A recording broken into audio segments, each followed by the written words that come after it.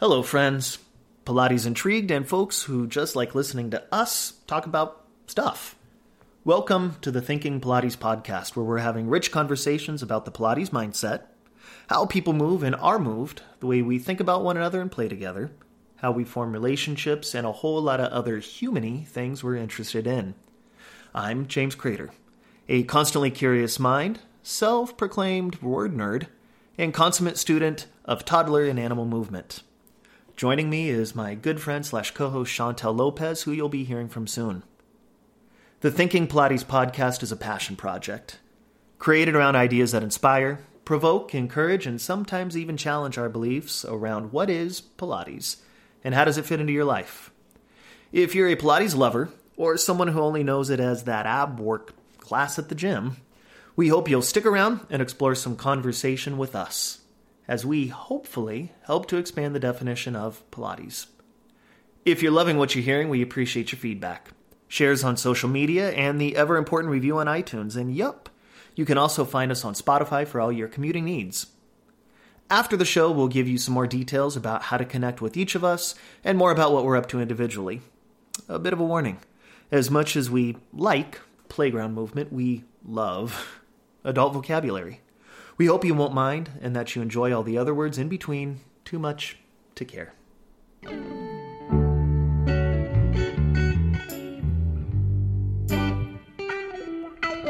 Hey, get up, it's your day. Hey, just do what you do. Hey everybody, it's Chantel and I am here with James, and I am in sunny LA, and that's making me super happy. I also have painted my fingernails red. That's making me happy. I'm talking to James. That's about to make me super happy. And it's going to be a cool episode, something a little different than we've done before, kind of a debrief, but way shorter. Like a little pause, a moment to take a deep breath and kind of digest some of the stuff that's come up in our recent conversations. And so James and I have decided to put out this idea of movement identity. And because we've been talking a lot about what is our work and kind of orbiting around that question a bit. And so for me, it's about just kind of shifting view and shifting perspective and starting to ask some questions that hopefully will guide us toward some clarity, because I think a lot of times what happens for all of us is a bit of confusion, which is obviously completely natural as we evolve, and then we are in it and we practice, and then we make another leap in understanding or growth. So that's what we're going to do. James, what do you think about that? I think it's awesome, and just got done teaching a bunch of sessions. They all went really well. The good news is it's super beautiful here today, too. It's kind of crisp outside, but sunny, so it's one of those, really beautiful NorCal days. So, yeah, it's really nice. And I do not have red nail polish. But you are making soap. You are making soap, correct? I am. I have been making soap. I was telling Chantel I decided this year I was going to do a DIY Christmas, and I have this thing where sometimes I forget, not in an egotistical, I can do everything, but in a really optimistic way of going you can just do, I can just do this, and forgetting that making soap should not be hard. Forgetting that I don't know how, and the first batch. Ooh, it was a I Love Lucy episode, a true crime mystery, saying it did not go well. So my advice, if you're making soap, is to read a bunch of how-tos on how to make soap.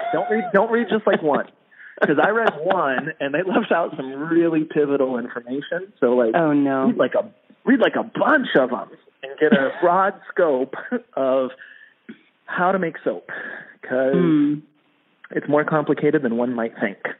Yeah. It's not hard. Once you're doing it, it's not hard. But yeah.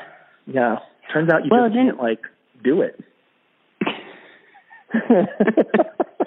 It takes more than basic knowledge. Yeah. Like, you can't just go like, cool, I'm just going to throw this shit together and it's going to be soap. Doesn't work that way. Yeah. Great. Good reminder. Yeah. And I'm going to make like a big, huge leap and draw a parallel here between making soap and discovering our movement identity, which I think might fall flat, but I'm going to do it anyway. We're going to do it anyways.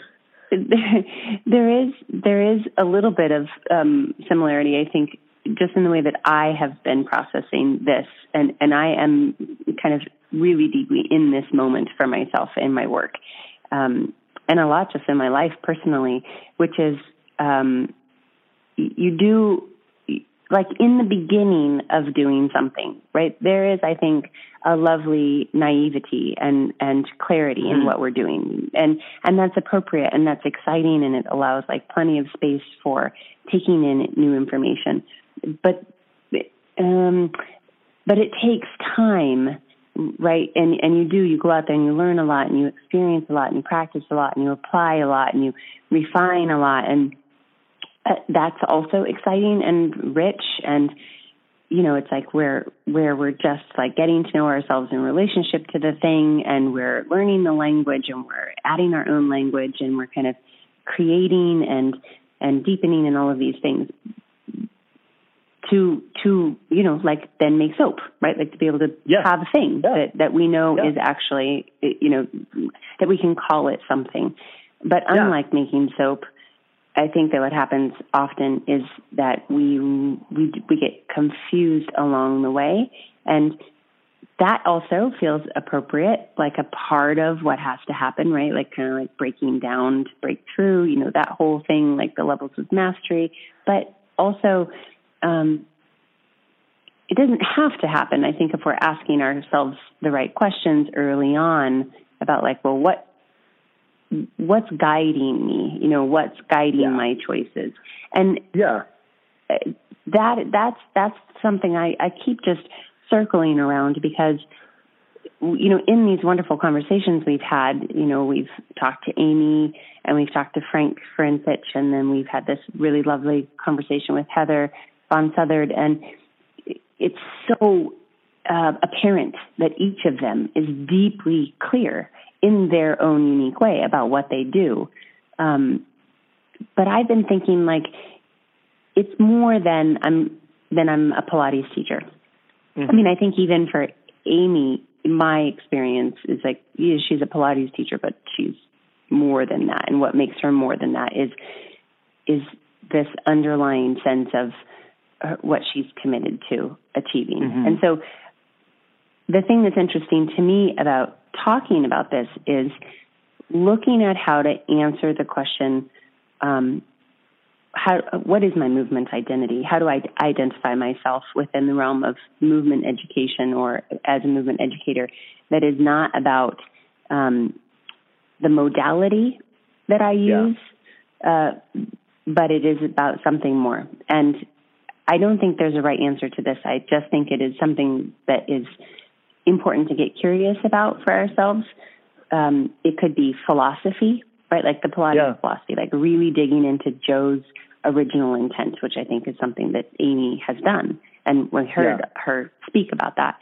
But it could also be, from my perspective, I work a lot of times from this place of like, what outcomes am I trying to achieve with my students, no matter how old they are, what their specific goals are, whether or not they have, you know, pathology or injury. And I find like that helps me create a very clear sense of identity in what I do. Not that I am just a Pilates teacher, because that feels like pigeonholing myself according to a modality, which is fine, but that's not what I'm choosing. So in any case, what there's something else we were talking about. Well, what do you think? Like for yourself, James, what do you? There's a lot of there's a lot to consider. There's a lot to consider there, and I had no intention when we were talking about this to make this a conversation about soap. But I'm going to go back to it for just a moment. Yeah, great. So again, I was like, I'm going to do this DIY project. I'm going to make soap. And the first one did not, it was like a soap volcano in my kitchen. And, there was a naivete there of, an optimism of like, okay, I have a little bit of training here, and here are all of the components for this thing, and I'm just gonna do this. And, the outcome was not exactly as anticipated. So I did more research and I practiced again. And the second batch came out better. And I was like, okay, I'm gonna make a third one. And so the third one, I got a little ahead of myself.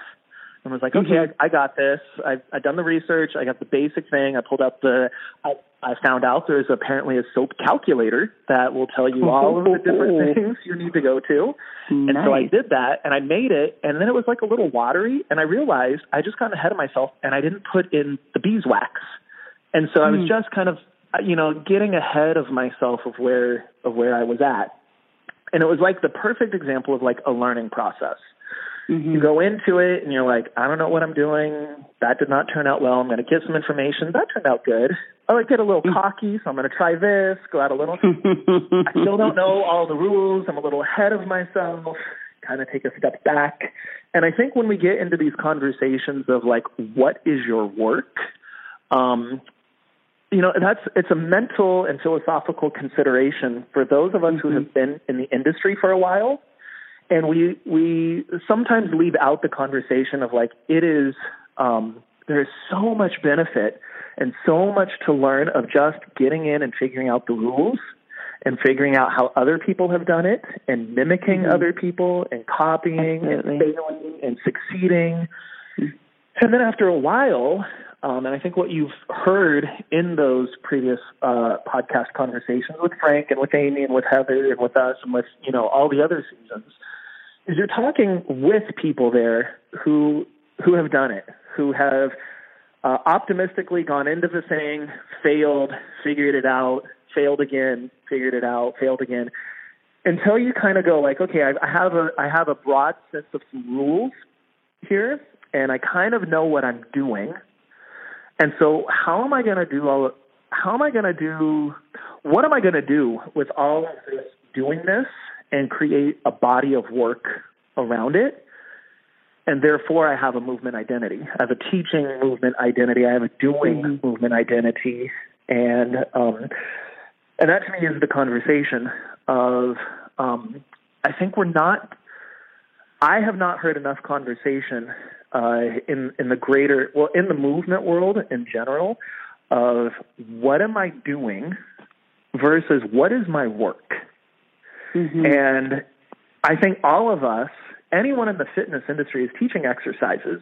And debate me or not, I have done a lot of research in my own body, trying yoga, trying powerlifting, trying strength training, trying running, trying, long anecdotal case studies of like, I'm going to spend a year only lifting weights. I'm going to do a year of giving up all cardio. I'm going to do this. And quite honestly, what I found is there's no right way to move. And there's, just a bunch of options, and everything has a place. Everything is on the spectrum of what is capable, and there's information there for everything.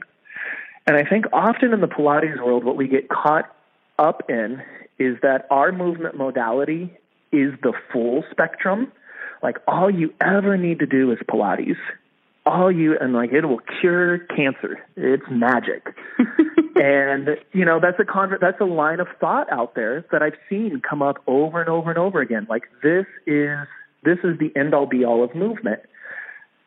And I think it's a huge, there's so much value in the Pilates method, and there's so much information there. And I think it actually dumbs it down if you try to spread it out too broadly. And instead going like, this is what Pilates is really, really good at.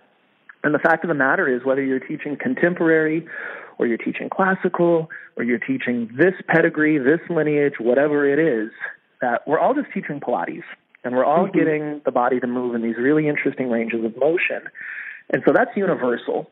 It's sort of like when you go to the bank and like all of the bankers there are dealing with some sort of financial transactions. But you have tellers who are doing this job with it, and then you have home loan people that are doing this job with it, or retirement specialists that are doing this. And so how do you take this body of exercise, movement stuff, and then bring yourself into the picture? Like, what is it that you find interesting? How do you see it in the greater scope of what is important to you? What has been important to you as a mover? And where do you go? Because I think the argument that I've seen come up over and over and over again is like, who's doing it right, and which way is the right way? And if I separate myself from this doingness of it, like, am I still a Pilates instructor? I don't know. Maybe I don't know. But if we can learn to take this exercise, movement stuff, and then create a space for us to inject what we're interested in, I think that is the body of work. Like, that creates the movement identity. Does that make sense? Yeah, and the one thing that jumps out immediately is just that the offering in the conversation that we're having is to shift the perspective to just looking at who we are and what we do differently, right? And not needing it to be right. So let's just take that out of the equation. And I know that we have been having a variety, like various forms of this conversation, but just take it out altogether. Like, just everybody right now, close your eyes and literally exhale the word right and wrong. Like, let's just pretend that that's not a thing that can actually be true. Like, it's not, because maybe it's not actually a thing that could be true, in my opinion. It's not. It's not. So let's just say it's not, and so it's not about right or wrong. It's about, I think, prioritizing for yourself. And this has been part of my process. It's like, I am clearer all the time because I'm inquiring, right? Like, I'm asking the questions because I'm really interested to know and to not be confused, because I love what I do and I want to always be better at it. I don't want to be more right at it. I want to be better at it. And so it's like, well, I teach Pilates. And from my specific perspective, I am a teacher of teachers through Balanced Body. So it's like, okay, and I just full on teach Pilates. It's like I have the pedigree and all of the things. So, but it is not like, if I was to write a list of my priorities, my identity priorities, like what I consider myself, Pilates is not at the top of the list. So it just means, to me, that means I identify as a Pilates teacher, but it is not all that I am. And it's not potentially the thing that I'm going to introduce myself as. I mean, and certainly that depends on context and audience, but I do a lot of it, and I have a deep understanding of it, and I use it, and I use variations of it, and I use the philosophy of it. But there are a lot of other things that are above that for me. So, I think it's interesting, like, can we just step back and start to say, it's not, I can be a Pilates teacher and I can be lots of things. I can do lots of other things, but where in my list of identities, which is obviously reflective of the tools that we're using, where does that stand? Like in the hierarchy of how I see myself. And then, of course, that then translates into what we do daily, right? How the things that we do, how we interact with our students, the tools that we're applying. And it influences the philosophy or the vision of what our work is. And, they're not separate, but that they are kind of, I see it kind of like my movement identity or what my work is are the big umbrella. They're like how I organize and, synthesize information and decide whether or not I want to use it or I don't want to use it, or when it's useful or when it's not as useful. And then, right. And so then that's informing my choices of what I do in the studio on a daily basis. So I just think that's, for me, two things. It's like, one, if you're listening to this and you're just thinking like, holy hell, what is this? Like, do I have to do this? like, I have to do this. Like, is this important really to me? I wanted to say, you do not have to be precious about this. It's just about asking some questions and getting curious about, do you really know what you do? And are you really doing what you want to do? Because if you're invested in being a movement educator, then I feel like that's maybe an important thing to start to dive into. So, but it does not have to be, it does not have to be about like, what is my work and how am I going to brand it and how am I going to, shine above the rest? Like, I'm not, like, if that's your jam and that's the path you're on, super. And then, of course, it's important, but it doesn't have to be like that. It can also just be this really kind of sweet and subtle thing that you have an experience of, but you have to deliberately consider. And I do think that when we consider these things, even on this kind of more casual level, our work improves and our level of fulfillment improves. And my daily experience after having gone through lots and lots of iterations of my work and loving it and despising it and liking it a little and being totally neutral about it, I love it a lot right now, and it is incredibly fulfilling. So every session feels like it gives me as much as I give. And I think that is that's like, if we're talking about like the real value and doing this kind of just, like thinking about this for ourselves is, if you feel exhausted at the end of the day, repeatedly over and over and over again, and then at the end of the week and the end of the month, and you're not feeling like you're getting what you really need back from teaching, that's a problem. I mean, that's like, that's a problem.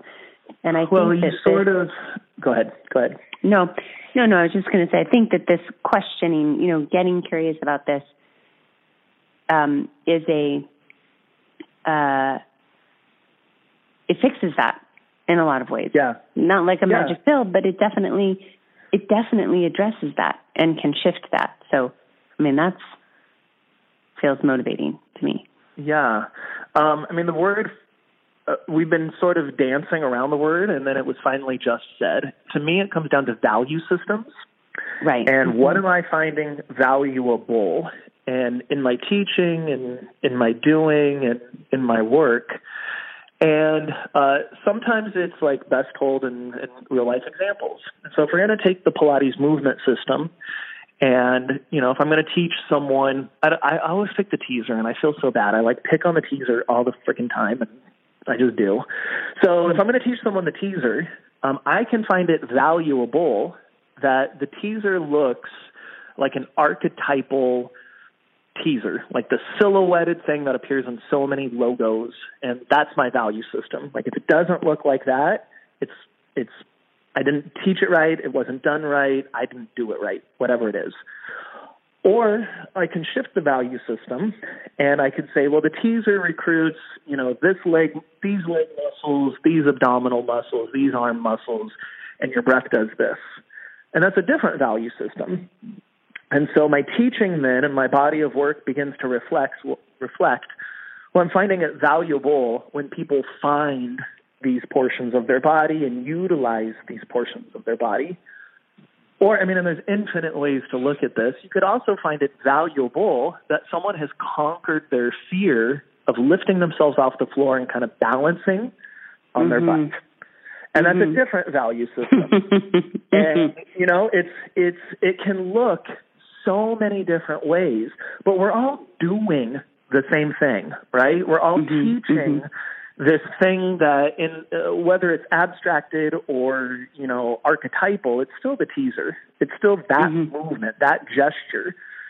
I just find it valuable to teach from the lens of this, and you find it valuable to teach from the lens of that. And, it then creates a body of work when you get really clear what your value system is. And that value system will change over time. It might change daily. It might change student to student. And it can change if you read something, watched something, found something in your own movement practice. And so again, that's like for me, the whole reason of designing this season of curiosity And circulating around considerations and exploration is, I don't know where inspiration is going to show up. I don't know what's going to shift my value system. I don't know, what my students are going to walk in with. And, sometimes they want, they're finding this valuable today or this valuable in this season of life. And then that shifts and changes, and it's okay. And I think making ourselves available to that exploration, to that consideration, creates a space for us to bring ourselves into it. And for me, my value system is more and more and more and more and more explicitly about people being with people.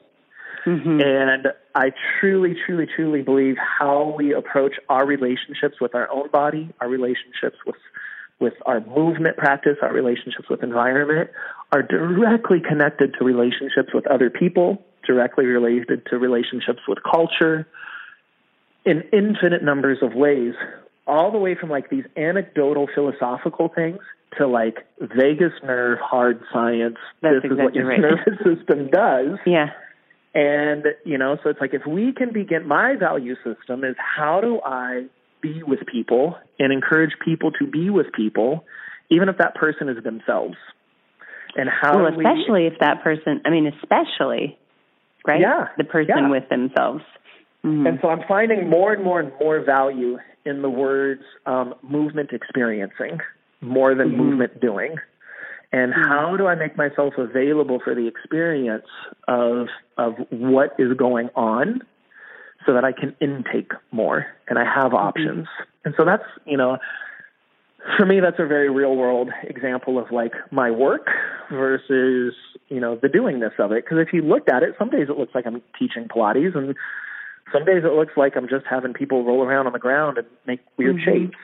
I don't know.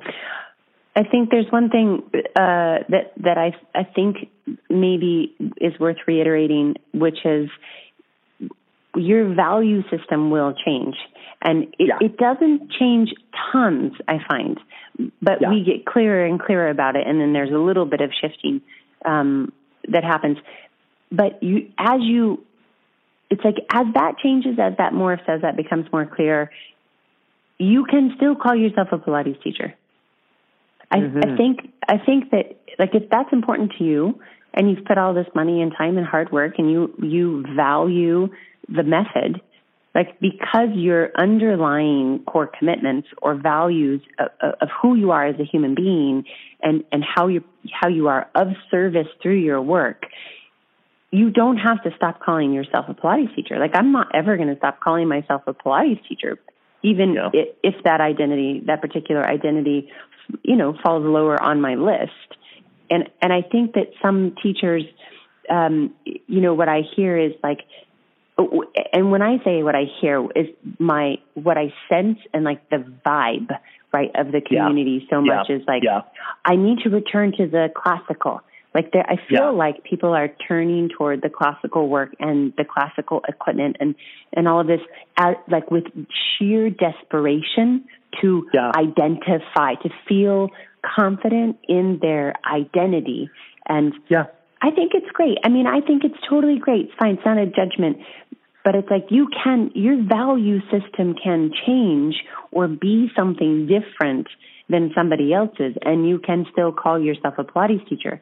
And we're talking about both your personal value system, but also your work value system, right? Which in my work, in the work that I do through Skillful Teaching and mentoring and coaching teachers, is like the goal is that you and your work are not separate. Yeah, exactly. When you are living divided in that way, it creates a lot of suffering and a lot of unnecessary efforting and a lot of pushing and a lot of the kind of questioning that like obliterates confidence. And so it's just so interesting to me, I just think it's worth saying and exploring for yourself, what are my values as a human? How do I bring that to my work? And that I can have those things. I can become clear about those things. I can teach from that place. I can develop my work from that place, whatever that looks like, and I can still call myself a Pilates teacher. Yeah. I just think you don't have to, like, don't throw the baby out with the bathwater. I mean, it's terrible. That's terrible. You know, what is it? It's a terrible cliche thing to say, but, you know, I mean, it just feels, you know, like, don't sweat it. You don't have to stop calling yourself a Pilates teacher because you touch people or because maybe you only teach Pilates a little bit at the time. And you don't have to use the word Pilates. You know, we could exchange it for anything. Yeah, it's, you know, also about creating, and if you find yourself in that, to begin to surround yourself with a community of people who are supportive and encouraging and help you to sort of make that leap into settling into yourself in your work versus mimicking or getting stuck in the doingness process. Because I know plenty of classical instructors who are bringing themselves to the table. And, you know, from the outside perspective, it's like, it's a very, I would imagine it would be like stepping into Joe's studio. You know, the rhythm is the same, it's there. But the vibe is like that teacher is showing up. And it's explicitly, because again, the doingness, whether it looks like A, B, or C, or whatever, we're all essentially doing the same thing. Like there's X number of ways that the human body can move. There's X number of environments. You know, like my reformer shakes a little bit differently than your reformer, but it's a reformer. One's not a Nordic track, right? And we're all doing the same thing. The environment is very, very, very similar. And what's different is who I am as a teacher and who you are. And I think the more clear we get on that, and in fact, the more niche you get with that, where it's like, this is really what I'm interested in, it actually generates more students coming into your studio. Oh, yes. You know, it doesn't do the opposite. It doesn't do, and I think on a more macro level, if we could begin to do that with the Pilates method, where it's like, this is what the Pilates method is actually really good at. I think we would actually find more people invited into the method versus like, oh, if you're not doing Pilates, you're wrong, or limiting it to core strength or stretch or whatever it is, right? If we could get really, really specific and really, really invested in like, well, what are the things that even just the 34 mat exercises are really good at doing? And then understanding that that's a portion of the movement diet. And so is walking, and so is swimming, and so is lifting heavy things, and all sorts of stuff. And then the same is true with like who you are as a teacher, right? Like this is what I have found, like as I have progressed in my work, I am now explicitly clear when a new student comes in, like, this is what I do. This is the mindset that does really well in my studio. And are you interested in that? And it gets really, really explicit and very, you know, there's a lot of conversation there. Because you're going to have conversation with me for the rest of the time that you're here in my studio. Like, conversation is a part of the gig. And, you know, I think I have not found anyone that, you know, was bamboozled by that. And I have not lost any, you know, and I have not lost any business because of it, right? It's like you get really, really clear. And I hope, and that also begins to define your work outside of you, right? Like had we been having this conversation 3 years ago, even probably a year ago, it would have been very hard for anyone outside of me to even have a conversation about what my work is, because I hadn't really talked about it. You know, it was still the doing this that I would invite people in with. So like, oh, we're going to do some Pilates, we're going to do this. And now I'm just way more clear about having conversations about people and about how movement affects that and what I'm interested in my work and how I teach and what I teach and the like. And, you know, then that becomes the marketing too. Like my students are now able to go out and say, hey, not only are we doing, you know, reformer work, but we're also doing this. Like we're helping, like there's getting clear around that is not, there's a huge return on investment for getting much clearer about what your work is. Yeah, I mean, we hear that a lot, right? I mean, I'm listening to a book called Essentialism, and it's great, and it's nothing new. It's the 80-20 rule, you know, Pareto's law. And it's also, there's a great book by a guy named, what's his first name? Something Keller, called The One Thing. And, it is, we have been talking about, and I often say this, like in, our conversations, James, in the studio and just hanging out, like about not being confused. And I have written about that and talked about that. And I often say it like kind of tongue in cheek, but the truth is I don't feel confused. And that's not like I'm better than you because I'm not confused and I think you are. But what it really reflects is this potency that you're talking about, where you narrow and you narrow and you narrow because you get clear about your values. You go, yes, this, not that. Yes, this, not that. Like maybe this I'll have to see. Definitely not that because I know that doesn't fit. Definitely this. It's like that. Yeah. I tell my teachers, like, you've got to get tunnel vision a little. Like, you've got to just come in. And it does create potency. And it's also, it's efficient, right? It's a conservation of energy. And you're talking about being explicit with your students. This is something where I'm teaching the teachers all the time. It's like, you have got to be able to, like, how are you going to have that initial conversation and say exactly what you expect of them?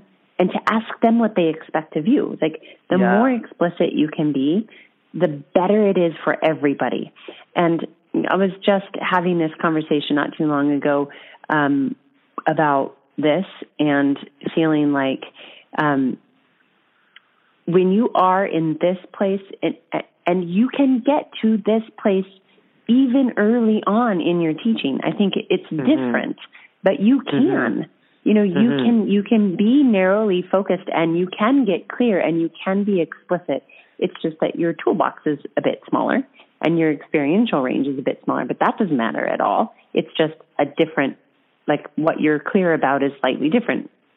But that when you do that, you, as you say, James, the experience is people who come to work with you, they're in.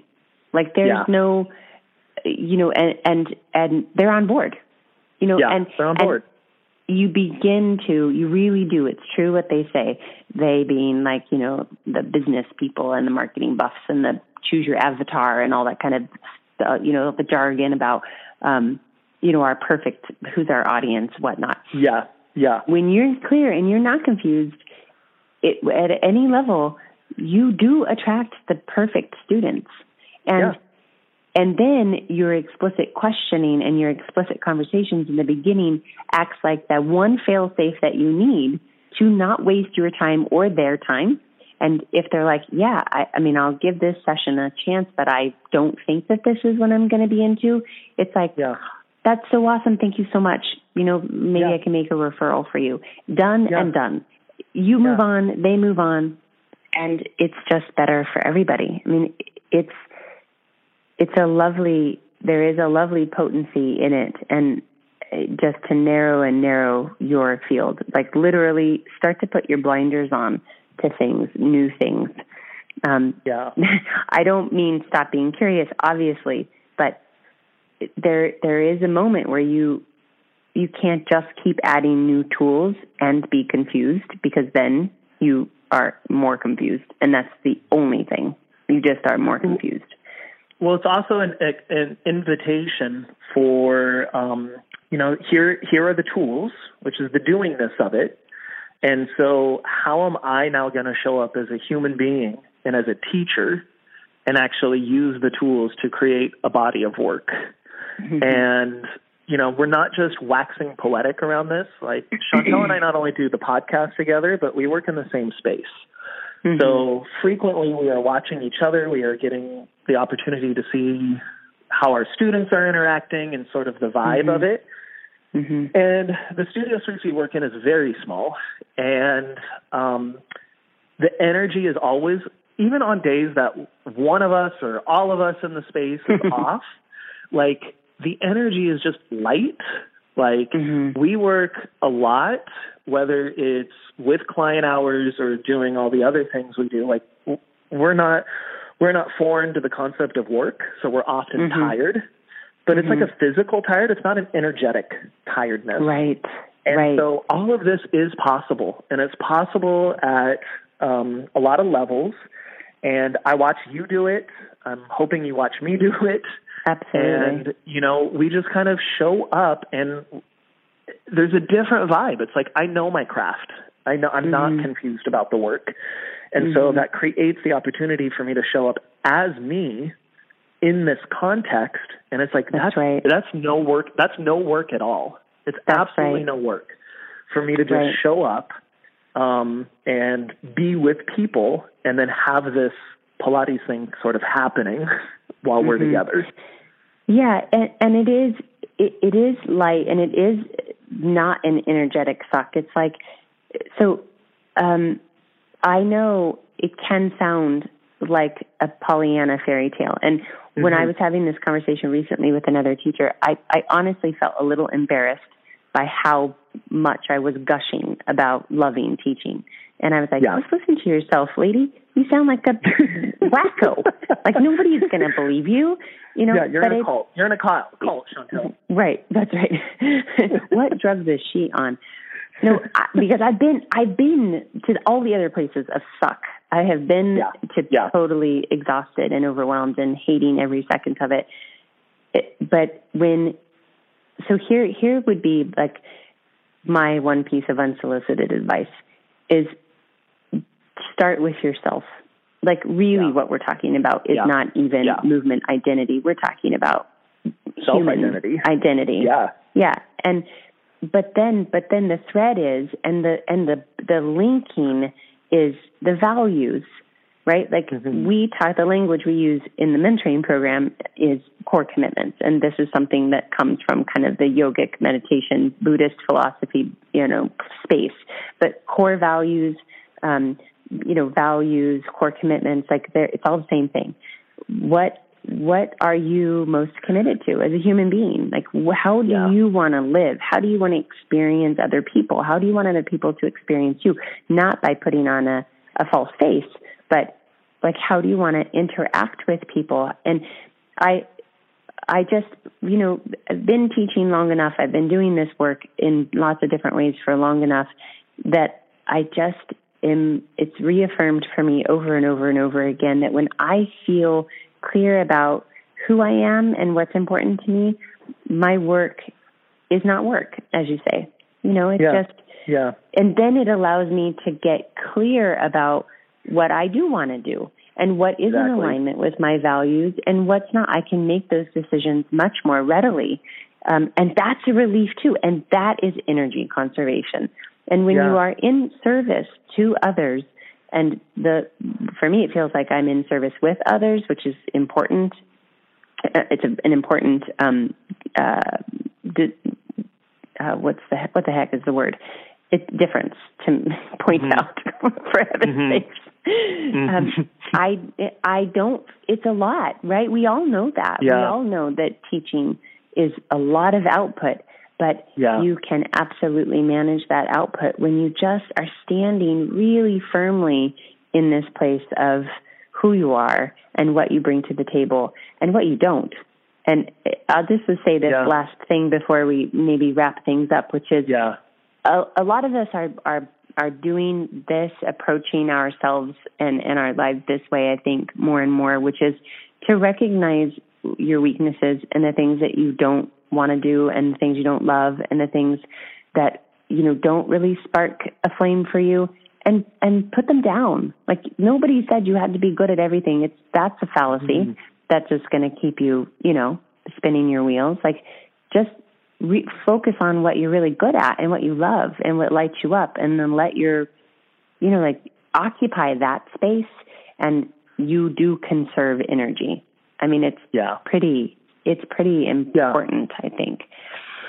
Well, and while our intentions around this conversation were never about plugging something, I will say if you feel like you need to be guided, witnessed, coached through this process, Chantel has a wonderful mentorship program through Skillful Teaching, and I, in 2019, will be doing my first ever mentorship program.